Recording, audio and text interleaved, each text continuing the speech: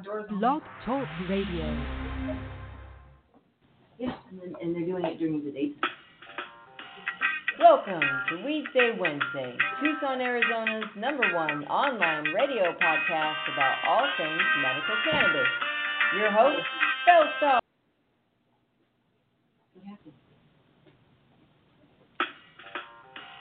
Welcome to Weedsday Wednesday, Tucson, Arizona's #1 online radio podcast about all things medical cannabis. Your host, Bellstar. And the Cannabis Kid. Our show features news, interviews, and all the latest information about anything and everything medical cannabis related in Tucson, Arizona, and the world at large. We'd love to hear from you. Please give us a call live at 646-915-8421. You can like us on Facebook, follow us on all social media, or email thctucson@gmail.com. We'd like to thank Tumbleweeds Health Center and Studio C, along with our many sponsors, for hosting our show every week. With the lowest price certifications in town, you'll find hemp products, accessories, and all things related to medical cannabis education. Visit Tumbleweeds Health Center at 4826 East Broadway Boulevard or online at tumbleweedshealthcenter.com. And remember, be smart, be safe, and educate.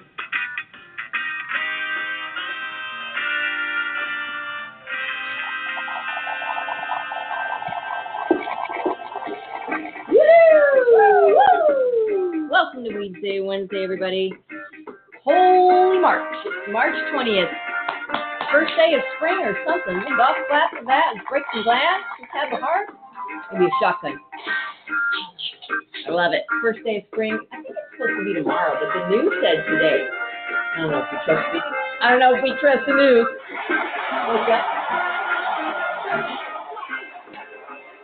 At any rate, a beautiful day in the neighborhood, Won't you be my weed-smoking neighbor? Okay, that was bad.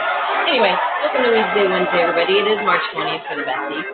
And we have a great show today. No, Cannabis Kid is not here. Oh, but Silver Sister is.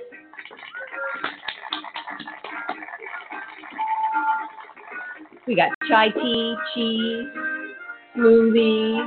We have a 1925 edition of the U.S. Pharmacopoeia. I don't know how you say that, pronounced on the way it's spelled. Pharmacopoeia. It's very strange. It's OP. And I don't know if this is a Greek thing right here, because it's like a half of a C, but part of an O, connected to an E. I'm not even kidding. Look at that. Look at that. And the typo because this was written in a typewriter. No, look it. See? Oh, it's got to be a Greek thing. It's connected. Pharmacopoeia. Well, you know, in 1800s they didn't have encyclopedias; they had cyclopedias.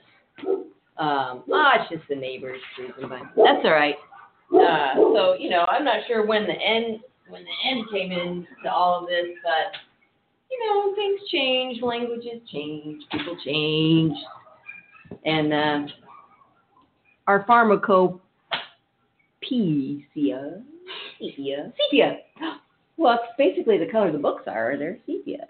You guys are agreeing with what are you talking? Anyway, I read a couple weeks ago from the 1905 version I have that I can't even open very much because the side's coming off. Yeah, the letter, the pharmacopoeia. But I can read in this one because this first one was leather and it's so sexy. It's just a beautiful, beautiful book. I just like touching it.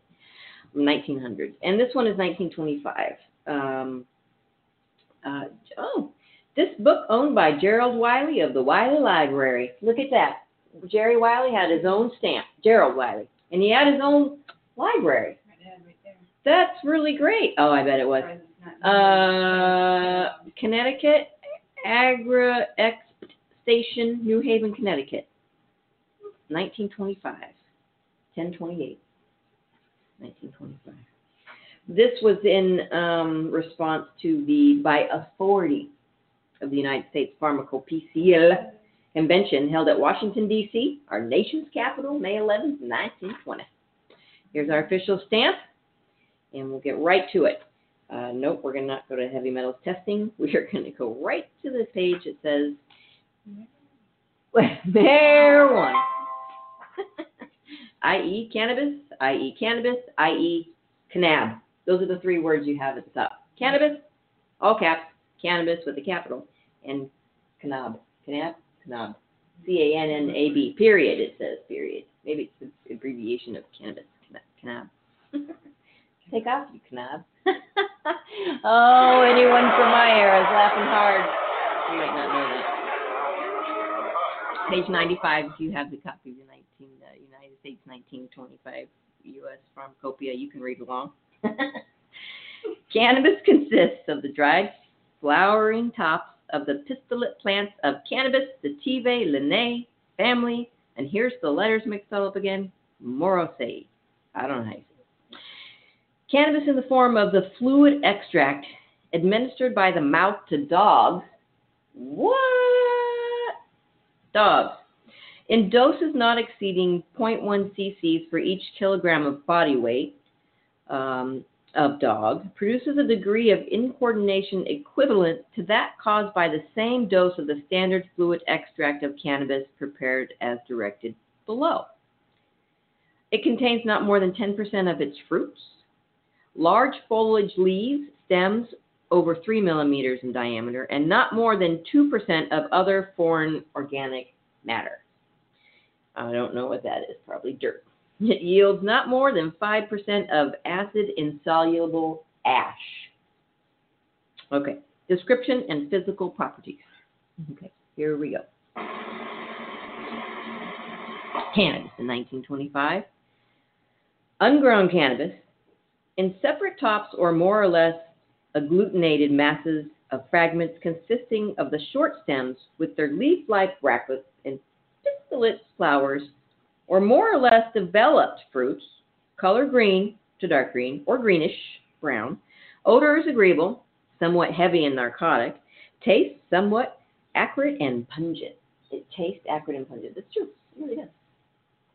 Leaves digitally compound, usually broken. Leaflets with entire linear lanceolate, nearly sessile, margin deeply serrate. Bracts ovate, pubescent, each enclosing one or two pistillate flowers or more or less developed fruits. Calyx dark green, pubescent, and somewhat folded around the ovary. Styles 2, filiform and pubescent. Ovary with a single camelotropous ovule. Stems cylindrical, longitudinally furrowed, light green to light brown, strugose, pubescent. Here's the structure of the stem. Yeah, I know you all understood that. I did. Cortex compound. The cortex is composed of parenchyma and in the larger stems of numerous strands of more or less lignified bast fiber, strongly lignified wood with medullary rays, 1 cell wide. Pisp, often hollow. Rosette, aggregates of calcium oxalate, numerous. The pisp is hollow. Powdered cannabis. Powdered cannabis is dark green. Epidermis from lower surface of leaves with sinuate vertical walls and numerous oval stomata, from upper surface with straight walls and no stomata, non-glandular hairs, numerous, unicellular rigid curve with a very slender pointed apex and an enlarged base, usually containing calcium carbonate masses, glandular hairs of two kinds. One with a short one-celled stalk, the other with a long multicellular tongue-shaped stalk. The head being globular and consisting of 8 to 16 cells, fragments of bracts and leaves showing yellowish-brown, latissiferous vessels, numerous rosette aggregates of calcium oxalate, 0.005 to 0.030 millimeters in diameter, and strands of spiral, tracheae, and phlegm fragments of fruits with palisade-like non-lignified cells with yellowish-brown, finely porous walls, usually containing air, tissue of embryo and endosperm with numerous oil globules and alurone grains, the latter from 0.005 to 0.010 millimeters in diameter, displaying crystalloids and globioids. Diluted hydrochloric acid added to powdered cannabis causes effervescence visible under the microscope. Huh? Glows in the dark. Assay. Use adult dogs which weigh less than 15 kilograms and which are susceptible to the action of cannabis. The dogs must not be fed for 12 hours before being used, and observation should be made within 1 hour after administration. The same animal must not be used for testing purposes at shorter intervals than 3 days. Administer the fluid extract in gelatin capsules by the mouth. Well, first of all, I'm just going to comment on this here. Okay, go ahead, Belle. Yeah, Belle's raising her hand. You're going to put all that cannabis on an empty stomach in a dog that can't communicate with you and how it's going to feel, and you're going to do this every 3 days. You're going to take 12 hours of food away from it and put this all on an empty stomach. Well, we tell people to eat with this stuff. What is wrong with you people? Well, what was wrong with you? Well, it works quicker, and they probably knock the shit out of the dog. So vets probably really like that. Yeah, on an empty stomach, it's going to take real serious effect. Gelatin capsules by the mouth. Okay, all right. I think it continues. Oh, yeah. The standard fluid extract of cannabis.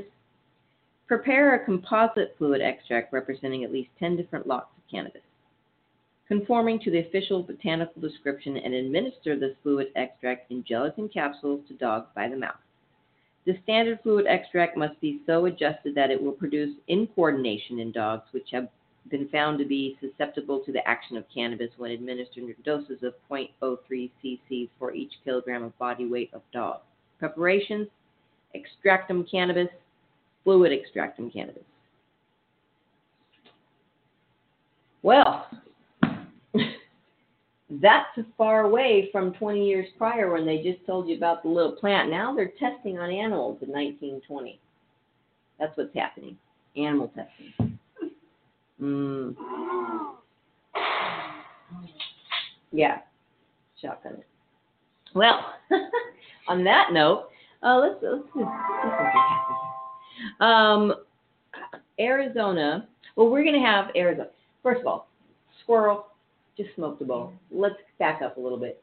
Thank you to Tumbleweed Health Center, 4826 East Broadway Boulevard, for always hosting this awesome show, for letting us do this awesome show, and just for being awesome and for certifying everybody that we can get records for and diagnose and help out with this wonderful, wonderful plant. It's not a hard process. It's very simple, in fact. If you have medical records in the last 12 months that are signed by your physician, preferably an MD, but we know that a lot of you can't get to see those anymore. So you got your nurse practitioners and your nurse's assistants and your nurse's aides. Who else sign these things these days?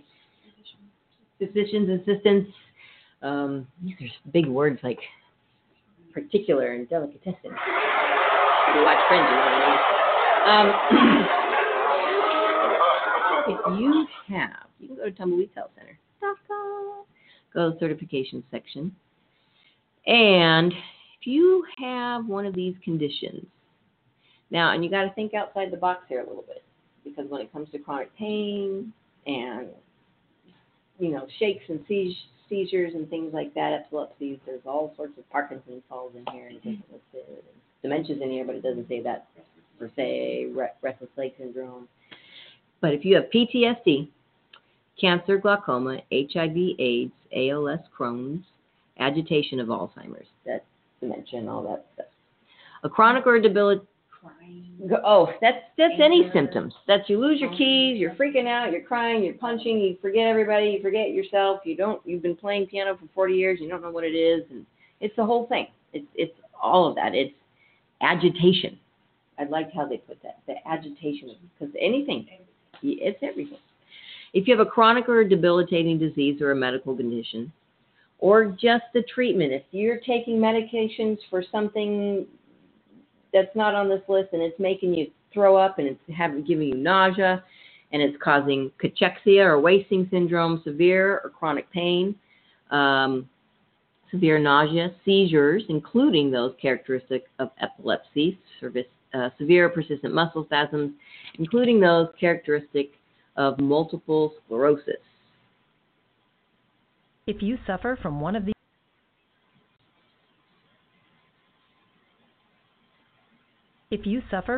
these medical conditions and have been diagnosed by an Arizona licensed physician, medical cannabis may help relieve your symptoms. Tumbleweeds Health Center is Arizona's premier cannabis certification, health, and education center. Our primary focus is to help the patients of Arizona obtain their medical marijuana card and educate everyone about medical cannabis. With current medical records, approval is a simple process. Contact Tumbleweeds Health Center to see if you qualify for your Arizona medical marijuana card. Give us a call, 520-838-4430. You can email thctucson@gmail.com. Go to tumbleweedshealthcenter.com. We are, seriously, it's coming out, the new website. They have an option for you to buy a wonderful new tincture. Four fun new flavors: cinnamon, spearmint, natural, and botanical blend. There's all sorts of cool things in there. Tangerines and lavenders and vanillas and bergamot. So it's a whole blend of beauty. Come on down to Tumbleweeds Health Center, 4826 East Broadway Boulevard, and check those out. They're beautiful. They're awesome.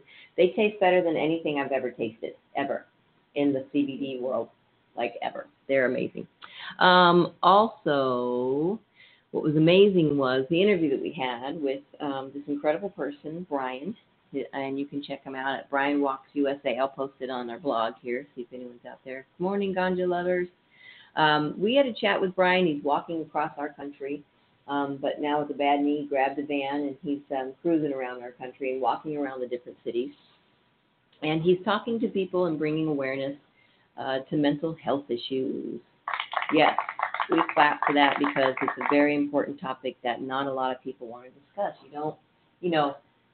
It's hard, even just being in a depressed state, and even if you reach out to someone, it's awkward for that someone as much as it is awkward for you. It's awkward for the other person. So what do they say? And so a lot of times people just keep it on the down low. They don't really say anything at all until you see the commercial for Lahoo-Aha. The butterfly flying around that's sparkly and leaving trails of Tinker Bliss, and then you have to have that pill because it's going to make you happy. Even though they don't talk about it. You go to your doctor and say, I'm depressed, and they give you this. Sometimes it works. Sometimes it's a hooey. So Brian took it upon himself to walk from Florida, I think it was, all the way. He's cruising around Tucson now. He's on his way back up to Washington, I believe, if he gets there. But we had the honor to sit down, Cannabis Kid and I sat down with him on Saturday and chatted. And we're going to play that interview for you now. So it's about 45 minutes long. Our show might go a little over, or we might air part of it on the next show. Who knows? But sit back, relax, and let's see if this actually plays. We have giant bongs and lots of weed. Oh, well, let's get to the beginning. All right, welcome back to Weedsday Wednesday. We don't know what day it is because we are doing a live interview. That's right. We're doing this live. Well, we're always alive. We're actually all in the same room together, and it's so sad we don't have giant bongs. I know. We have giant bongs and lots of weed and we usually do everywhere. Radio show. But that's okay. Brian, welcome. Welcome to Weedsday Wednesday. Thank you. Thank you for coming down to the shop to see us. And I got an email from another gentleman that's been on the show. Michael, thank you so much for reaching out. And I'm going to let Brian tell you his story because it's very interesting, and then we'll chat all about it. Okay. My name is Brian Jacobson. I'm a 50-year-old American from the Seattle area originally, and I've been living the last 15 years in Norway. Moved back to the United States about August or so, and started to travel across the United States, emphasis on walking as much as possible. Started out in Jacksonville Beach about 5.5, 6 months ago, and have slowly made my way through to Tucson. Incredible. Step by step, and I've been doing this for mental health charities. It's been it's kind of changed the whole overall scope of what I'm doing and how I'm doing. I didn't really know what I was getting into when I started this. I had no clue. It's been an incredible experience. Is there a reason that you went into, or you're walking for mental health? Does it affect you, your family, your loved ones, someone close by? And are you using, is this a walk for cannabis with mental health, or just a walk for mental health awareness, per se, in our country and the planet? It's mental health awareness, per se. I've traveled through a lot of different districts, and being that I've been in Norway, where marijuana is still equated about the same as heroin or whatever, they don't have a lot of differentiation between it. A lot of the culture over there is more of the opinion of, okay, if it's prescribed by a doctor, then it's okay. If it's not, then it's not. It's all in that category. Exactly. Yeah. The reason why I'm doing this, I was married for 15 years. That's the reason why I moved to Norway. I married a lovely Norwegian lady, a very sweet girl who has suffered greatly for pretty much her entire adult life from severe depression and chronic anxiety issues. I didn't know what I was getting myself into when we got married. As far as I just wanted to help her. I've always kind of had this white knight syndrome, where I wanted to come in and try to help the women that I'm with. It's probably not the healthiest way to approach relationships, but it was quite an ordeal and put a huge amount of stress on me. We went to many different psychologists and psychiatrists, and the brain is such an unknown entity still. I mean, we've come a long ways in how we deal with it and how we work with it, but it was kind of like, okay, one guy diagnoses, you have bipolar, you have bipolar 1, you have bipolar and PTSD. The other guy says, no, you have borderline personality disorder.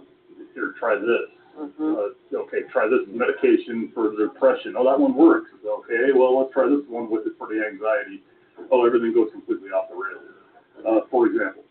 Or things, the typical story, things would start going well, and she just didn't like the side effects, didn't like the stigma of being thought of as somebody that needed this type of help, and she would stop taking things. Things would go downhill. I don't want to delve deep into our relationship about what's going on. It can be painful for her if she hears this. She tends to get a little bit insecure about these things. But it put an incredible amount of strain on our relationship. At some point, I lost my job. Basically had what I considered a complete breakdown, and my behavior in itself was bad. When we came out of this, on the other side, things were relatively better, without going into specific details, but I kind of didn't prioritize helping her as much as I should have at that point, because I said, oh, it's better than it used to be. So, okay, great, let's move on. So anyway, that was my personal situation. Last year, about a year and a half ago, we decided to separate. I really came away feeling like I'd failed her. At the same time, my mother had ALS and was terminally ill, and she ended up passing away last April. And then my job was cut back over the last couple of years, and was working as a subsea oil engineer, and he'd cut back from 3,000 people on the campus to 1,500 over several layoffs, and he'd announced another one, and I'm sitting there, all this going on at once. There's 6 feet of snow there. I'm alone in this house, totally miserable. And thinking about how this depression was just setting on me like a weight. It was. I've been through some depression before, but genetically speaking, I'm not prone to severe depression. Now, obviously, I had environmental factors that would completely explain what was going on with me then, and it is totally understandable that somebody would be in a bad situation at this point. And but I was thinking about how people have to live with this kind of stuff every day, about how there's no necessarily any real help. It all depends. You know, we've made great advancements, but we're a long ways away from being able to sit there and say, okay, you have this going on with mental health, take a shot, it's cured. You know, right. It doesn't work like that. No, our bodies aren't like that. So I seriously thought that I needed a reset. I'd never been in the South United States before. I decided I was gonna just start going. You were in Washington at that time, or Norway? I was still in Norway. I came back to Washington to spend 6 weeks or so with my father before I left. It was, you know, the first time in his life he's ever been alone, and got married quite early. Oh. But started out, went down to my buddies in Jacksonville Beach, Florida, is where we started from, and yeah, I just thought I'd start walking out there and start talking to people, meeting people, seeing places that I'd never seen, and hopefully try to do a little bit of good. Yeah. What's your when you're just walking through a town and you just talk to somebody? What's your approach to this? What has been your approach? How do you talk to people? Because that's it. First of all, stranger danger. Second of all, mental health issues are not. It's not like, hey, where's the best coffee shop around? Yeah. You're like, it's not something that's regularly discussed. Or when it's a hard topic. Yeah. Yeah. It's a hard How discussion. did you approach that? How did you approach that? It's part of the problem. Part of the problem. A lot of people just do not want to talk about it. Right. At all. It's hard. Generally speaking, I had no idea what I was getting myself into. I was quite depressed, quite up and down myself. I was probably a bit manic, to say the least, when I started this. I was probably people talking to her saying, okay, this guy's a bit off the wall. I don't know what he's thinking he's doing, but he's, you know, and as far as you say, like, stranger danger, well, I'd probably be the one that people would be considered dangerous. I'm like 6'5". I'm you know, a great big guy, and you know, I mean, no harm to anybody, but if anything, you know, I'm going to be the guy that might be a little bit unintentionally intimidating or something. But you know, I just started out the first day. The first day as I'm walking along, I decided, okay, I'm going to get what was it I was going to get? I think it was an external speaker for my MP3 player, so I'd have something to listen to. And I stopped by, and I'm just walking through a Target or whatever it was, and there was a guy there, and I just started talking to him, and he handed him my card, and he said, oh, I'm a speak. We talked for 20 minutes or so, and got his story, and down the road I went. Eventually, you know, made it into downtown Jacksonville, Florida, started talking to people on the street, talked to a lot of people there, started bringing them, you know, some meals. This has been a common theme about what I've been doing.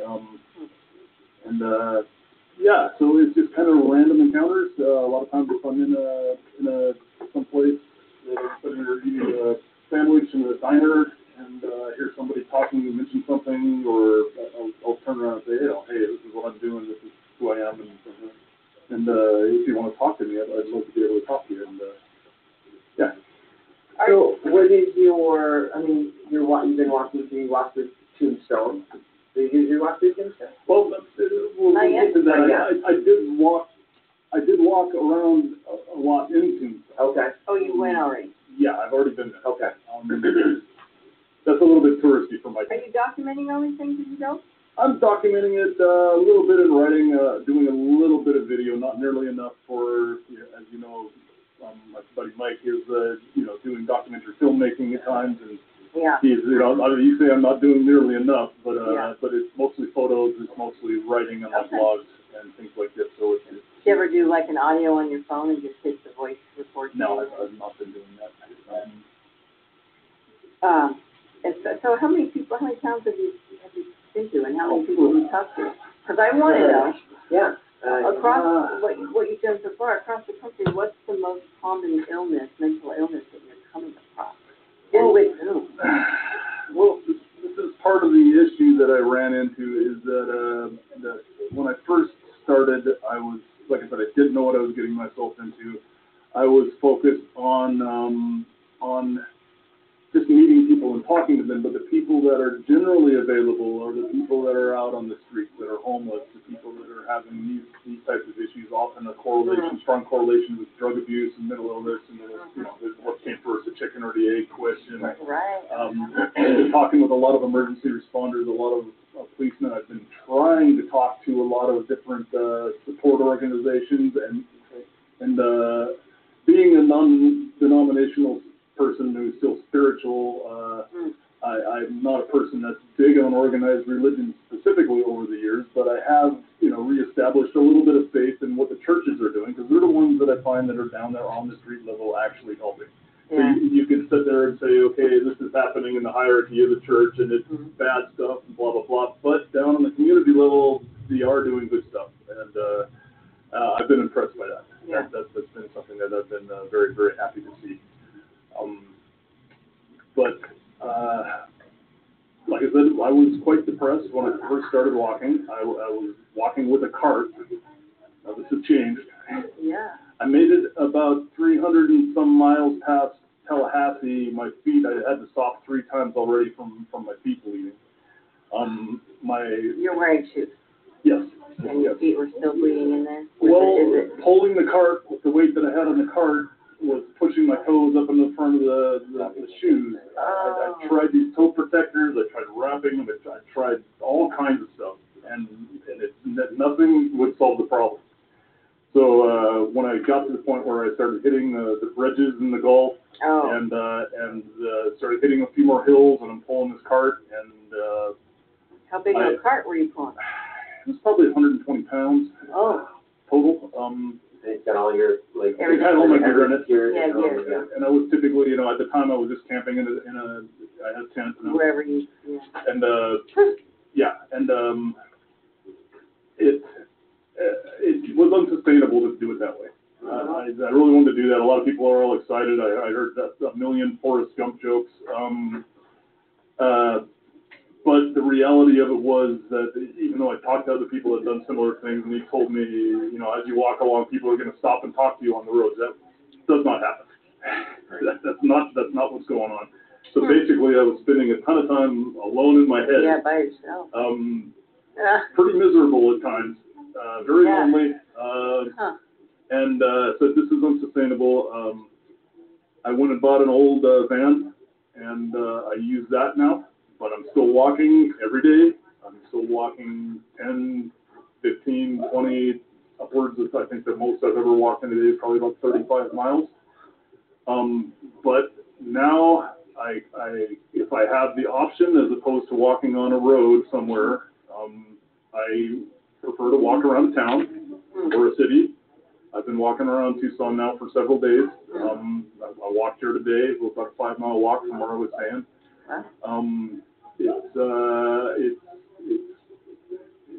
Some people are skeptical. I've gotten a little bit of negative feedback, but screw those people. I'm like, what are they doing? Just trying to help people. What is the feedback you're getting? Positive and negative. You got a van now. You're just driving around. So it doesn't make it worth it anymore? Well, they don't really. I don't know. It's not like a heroic thing to do anymore, because you're not walking or sacrificing. You're not walking from town to town. You're driving, but you're in the town spreading the information. But for example, I spent 5 days in New Orleans. I walked at minimum of probably 12 miles a day down there, and talking to many one day, well, not every single day because I got burned out pretty quick. One day I talked to about 50 people on the street. I brought about 35 meals to those people, and at the end of the day, about 3 o'clock, I wanted to go about 5. It was about 3 or 3:30. I said, I just can't even do this anymore. I'm going to just have a complete breakdown if I talk to one more person and hear one more story about what's happened in their life that led them to this point.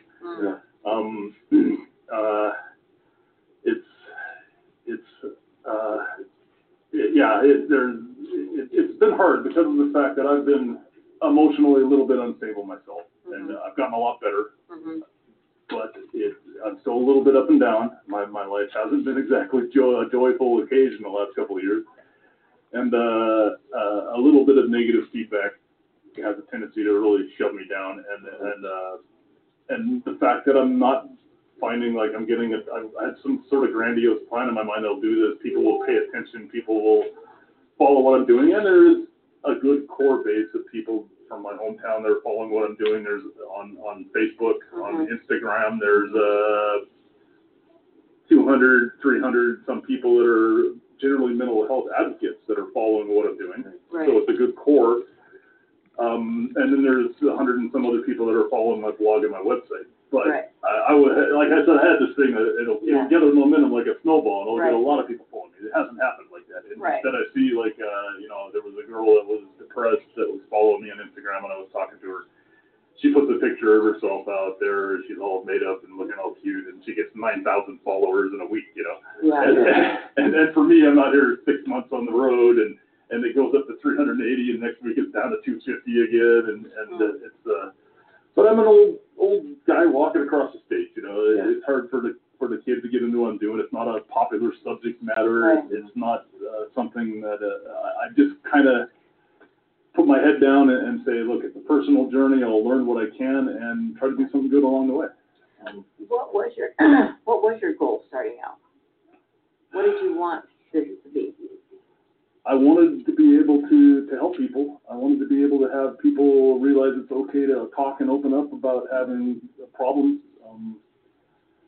Again, I don't want to delve too deep into what my wife has to go through, but like I said, she doesn't like talking about what she goes through. And there's many, many people like that out there. My father is the same way, he's the old school generation, and he's never going to tell you or show you anything about what's going on. Yeah, absolutely. And this is not the way it should be. Right. No. Do you think that's part of the reason why? Well, maybe not that generation's way of thinking, but what do you think is the reason for all these school shooters and shooters at large and people blowing things up now just because they can, and they're thinking, I mean, they're posting and blogging and videoing that they're going to do this stuff, which is so scary. Well, where's the disconnect here? I'm not an expert. I can't tell you specifically what these people are thinking and going, what's their thought processes. Obviously, there's something severely wrong. Obviously, they want a lot of attention. Whether that attention is negative or not, it apparently doesn't matter. They're basically on a suicide mission, and they obviously have been put in a situation where they have nothing to look forward to or live for. And this is kind of part of the conclusion. As I've come across the country is that we've created a society system that is fundamentally broken on lower levels. And as far as when I say lower levels, I mean when you're developing as a child into your personality about what's going on around you, we don't have a correct support system to be able to help people. People are social animals. These people that are often doing this kind of behavior are typically loners. I've come to a bunch of different conclusions about and still trying to learn a lot as I'm going along. And some of them are, for example, there's absolutely no reason whatsoever why mental health is not a class in our school curriculum from a young age. How to deal with it. How to even understand it. From first grade or second grade or whatever it should be a class. It shouldn't just be either a short time. It should be continuing. It shouldn't be just a subject in health class. Yes. Yes, and it should be a very large part of the program for health class. The kids in the next generations need to be able to say, okay, this is how I'm feeling, or I see how this person's acting and feeling. This is what's going on with them. This is what we need to do to help. We've had none of this at all ever in our culture. And as we become more and more populous and more technology that's constantly throwing all this, it's a high level of stress with all this technology that's going on. It's awesome to have all this information right at your fingertips and all this contact and all this stuff. But the downside is I don't think our brain is equipped to be able to handle it in a lot of ways. And it puts a lot of stress on the system. So one conclusion that I've come to is a lot of these people that I've talked to on the streets, they've had their childhood traumas. Typically, they haven't had problems with drug abuse until after the childhood trauma has happened. Now, I can't speak on everybody, and Sure.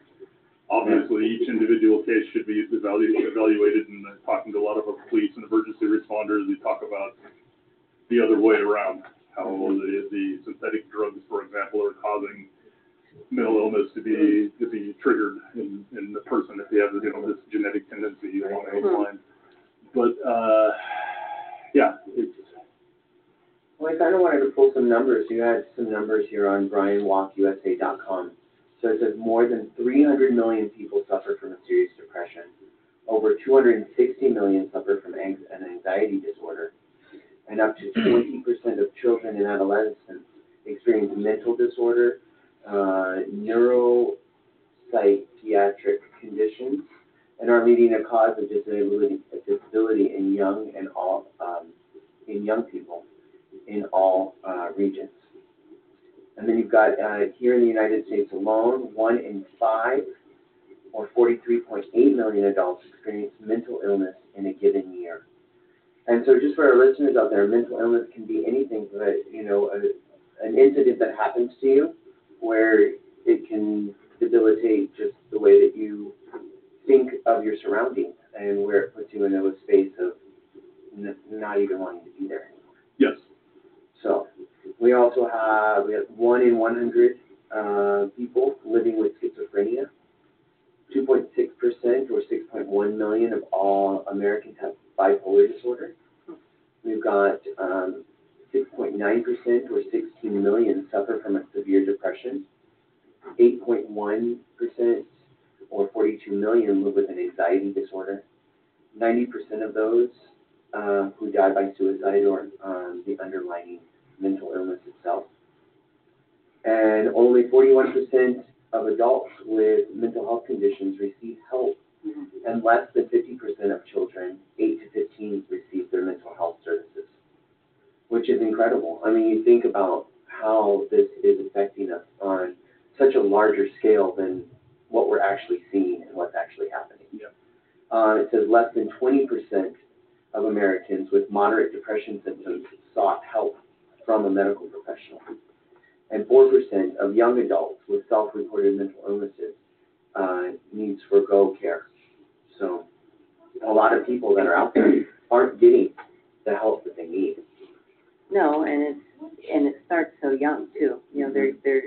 There are a lot of studies showing now, and I learned this in school because I took early childhood. But unless you took early childhood education, you wouldn't learn that your formative years are when you're 0 to 5. I mean, that forms most of who you are right there and then. Usually by 3 or 4, you've got your good solid grip of your core personality, and if you don't have stability or parents or food or education or friends or a house or, anything can trip it. Anything can really put you in, a really challenging space mentally, and it oftentimes starts right at home. Yes. Yeah. Now the stories that I'm hearing from people on the street these people that I'm talking to on the street are fundamentally broken. Mm-hmm. They're no longer able to function in the confines of our society. Now the stories that I hear from them are typically coming from later points in time, which is interesting to me. I'm not a psychologist or a psychiatrist, but it's not. And I have obviously done case studies on each individual ones to see what their childhood was like in those formative years. But traumatic occurrences that have happened later on in life quite happen is oftentimes what puts them into the situation. It triggers whatever is going on with them. And I've heard just stories that are just heartbreaking.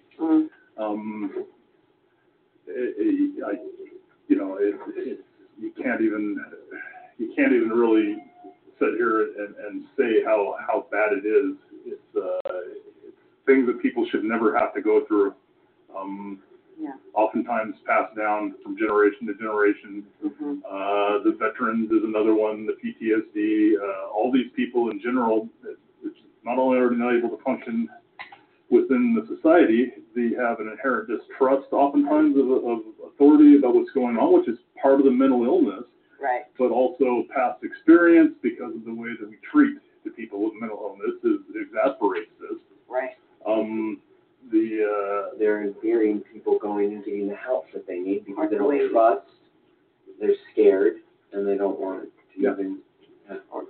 And oftentimes there is a series of systems that has very specific steps to get through, to get your help, to move forward. And these people are not capable of going through a system that's a step-by-step basis.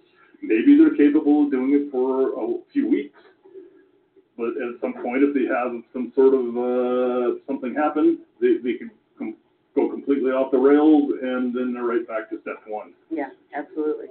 They might not have just basic The life skills. the patient's life skills, and the way that they have to direct through these systems, it makes it so difficult. If you don't have the skill to just even write your name properly or fill out a basic, intake form at your doctor's office, which a lot of people don't, just for various reasons, you're starting off in trouble, and there aren't a lot of people that are willing to help those that are, it's a challenge out there. It's a big challenge out there. There's a great need for support. Well, unfortunately, our society has gotten to the point where we tend to ignore it, and I think it's starting to get a little bit more focus on it. Yeah. But, you see these people out there every day, and you can't help everybody, so even when you're trying to help, you tend to have to walk by them and just ignore them at some point. You have no choice. I do this on a daily basis. I'm out there, I was here in Tucson, I bought, I think, 20 meals yesterday for people, and then there was a guy across the street. He looked in really rough shape. He was up against this wall, and he looked like he'd been through some really rough times, and probably completely mentally unstable, I'm guessing, but I didn't go over there and sit down and talk to him. I didn't go over there and bring him stuff, and I'm the guy that's out there trying to help and do this. And then, but it's the same thing. How many people can I do this with on a daily basis?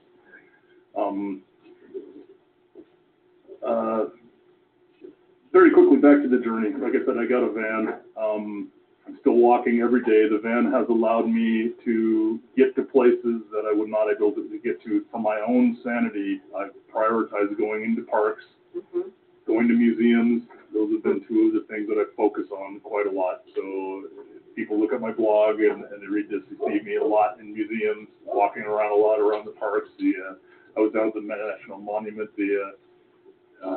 how do you pronounce it? The Chiricahua. How's it? Chiricahua? Yeah. Yeah. I spent a few days walking around there. Spectacular place. For example, I didn't walk all the way down there. I went to the town right above it. Was it Winslow or Arizona? Winslow? And I stayed there overnight. I got up in the morning and I walked a bunch of miles down the road, came back to the van, then I drove the rest of the way down to the place, and then I stayed a few days down there and hiked around the spectacular rock formations down there. Yeah. So that's an example of how I've handled things. Yeah. I've spent it'll be 6 days I think in Tucson before I take off, 5 or 6 days, and I'll maybe go out and walk along the way if there's a back road somewhere, or maybe I'll just jump forward to Phoenix and start checking out Phoenix. And who's funding all this for you? Me. I've had some support with some friends and some family have given me some help. But generally speaking, this is all coming right out of my own pocket. Quite frankly, I made good money on my jobs I've been doing over the years. But money has never ever bought me any happiness. The only time I've ever really cared about money at all is when I don't have it. And now I have a little bit extra, and like I said, have this adventure and try to give a little bit back. And how long are you going to be on the road? How much longer do you have? I've been really struggling lately. I came down with the flu last week, which was really rough. I was sitting there by myself in the back of this van, and had a fever and sleeping and wondering if I was able to actually drive to a hospital without passing out. Mm. When I was coming out of that, I was quite weak. I was still trying not to get around and hike around and walk around and stuff. But I kind of hit a low point again, which has happened periodically. And it's just such a struggle when you see this on a day-to-day basis and you're dealing with your own stuff. Mm-hmm. That the original plan was to get all the way to the Pacific Ocean and then cut up the coast back to the Seattle area where I'm from. At that point, if I could have dipped my foot in the Pacific Ocean, I would have ran back to the van and driven forward at 40 miles an hour over the speed limit back home. I would have totally given up right then. Now that's changed since then. I've been able to get a little rest. I'm feeling better. Oh. But I'm thinking at this point now, I want to get all the way to the Pacific Ocean. I might take a month and just find some place where I can set up my tent. Mm-hmm. Some place where I can swim, and maybe there's a local soup kitchen that I can volunteer at and spend a month, and then after that month reevaluate to see if I really want to continue going or whether I think, okay, this is enough. I really don't see, generally speaking, I don't see how much more there is for me to learn by doing this. Individual cases, talking to individual people, I still learn things. Mm-hmm. But generally speaking, it's not, the situation isn't any different from one place to the next. In fact, Tucson's actually one of the places for a city with a little bit of a population that's actually doing, I think, pretty good by my standards from what I've seen. Talking to the local law enforcement, so he paint a much darker picture. Yeah. But quite frankly, the areas in this city that people consider to be the quote-unquote bad areas,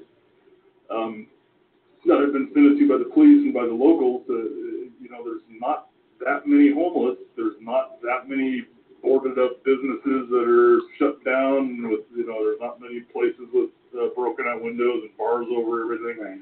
It's pretty good. It's been a little bit uplifting for me, actually. Depends on the time of the day you go, though. Well, I think more than anything is we get a lot of sun here.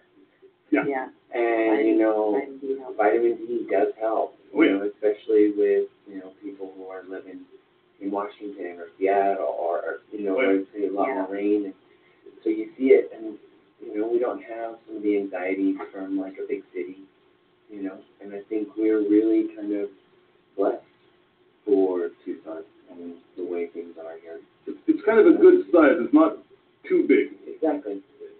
You go into some place, like I said, like Houston. Houston scared the hell out of me. I had a couple of experiences in the Houston area that I was planning on spending there for. One reason why I'm going faster on this trip than I originally planned is because I was thinking I'll be in these places. I'll stay there for a week. I'll stay there for 2 weeks if I like it. Right. Oftentimes it's like after a few days I'm like, okay, I gotta keep going. I gotta keep on moving, and I gotta reach the end of the line here. I gotta put on my blinders and start moving. Houston was one that was definitely scary. Also, when I crossed over from Louisiana into Texas is when I made the decision, instead of just focusing specifically on just talking to people, to start going, like I mentioned, to the different support systems, to the different state government funded, the churches, the private. Now, that's been a bit of an issue too, because of the fact the churches are all willing to talk to me, whatever faith-based community support are wanting to talk to me about stuff, and they're quite open to having me there. But and some of the other ones are also, they don't even have to be faith-based. But the state-ran ones, everybody's quite busy. Mm-hmm. Also, I could be considered press. Yeah. So I've had a lot of phone calls, a lot of emails, going into their offices, and very, very little response from them. People say, well, you should just go in there and pretend like you are a client. But I don't want to be dishonest in that matter. Yeah. I don't want to waste people's time. But I just want to learn. I don't even have to even print anything that you say. I want to learn what's happening. I want to learn why we have all these people that are slipping through the system. why they're not able to get help. Private, like I said, on Instagram, I've got a good group of mental health advocates that I probably would be willing to tap into, that probably willing to help me to a certain extent. But generally speaking, I've tried contacting a few privates. Again, there's no interest, they're busy, there's no money in it. No responses from these people. So it's kind of limiting on what I'm able to find by doing this. Yeah.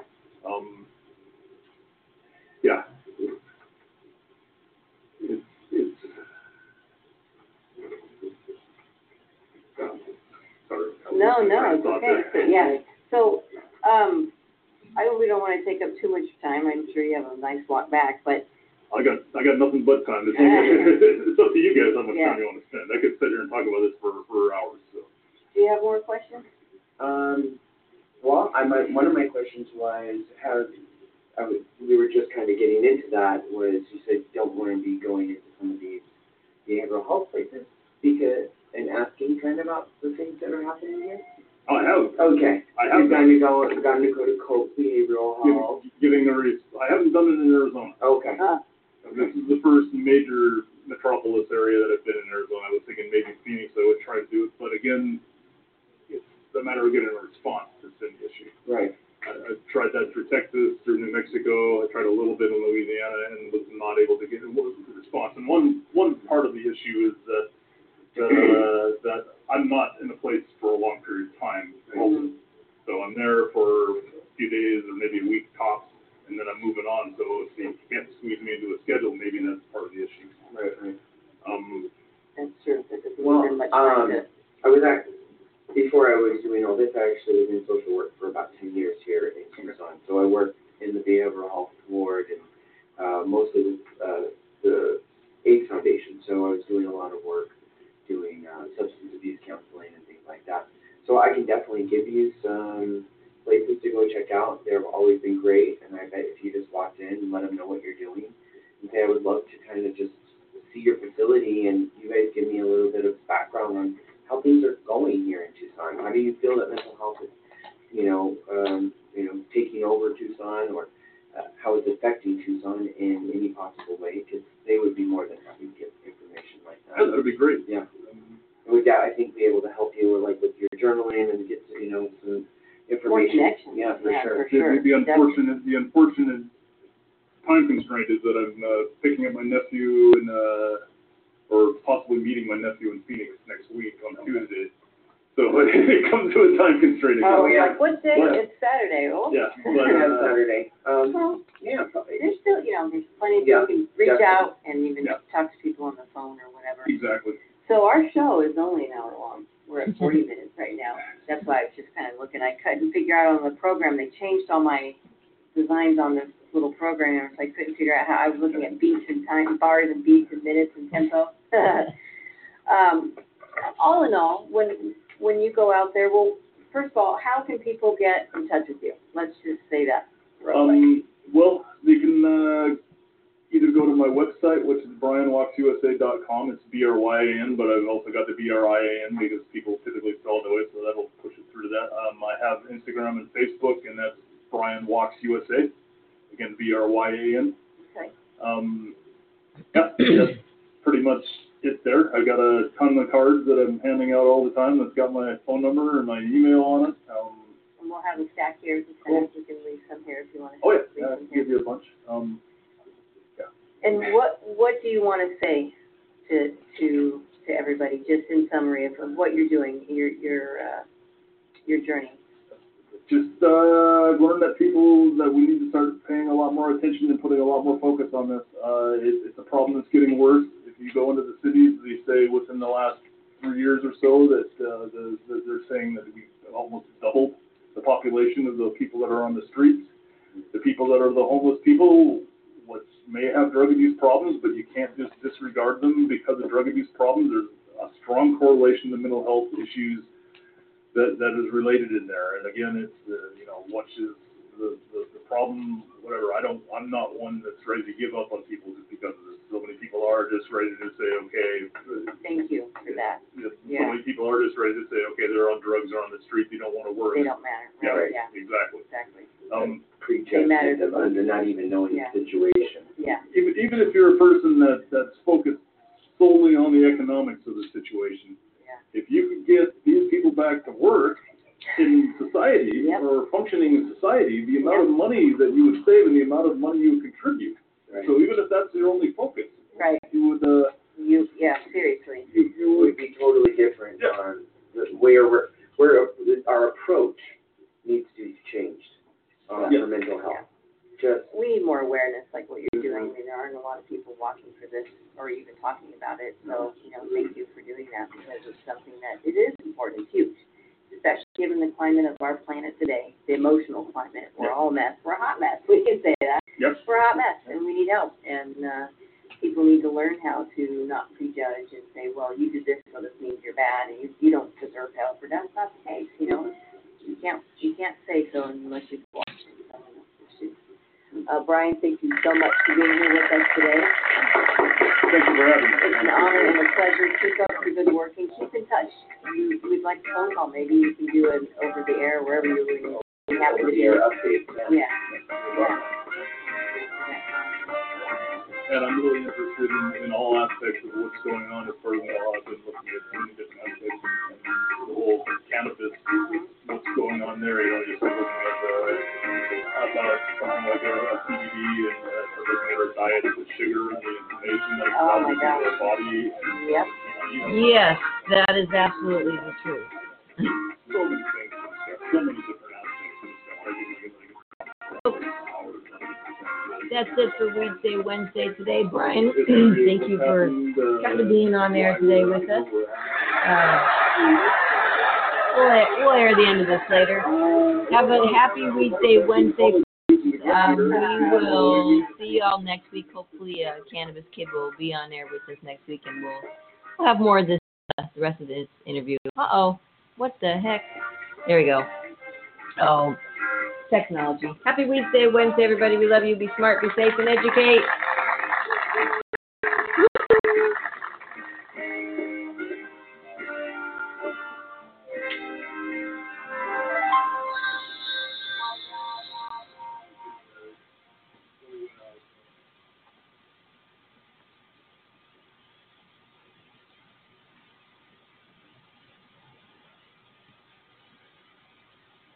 Yeah, if you could probably grab something at Target.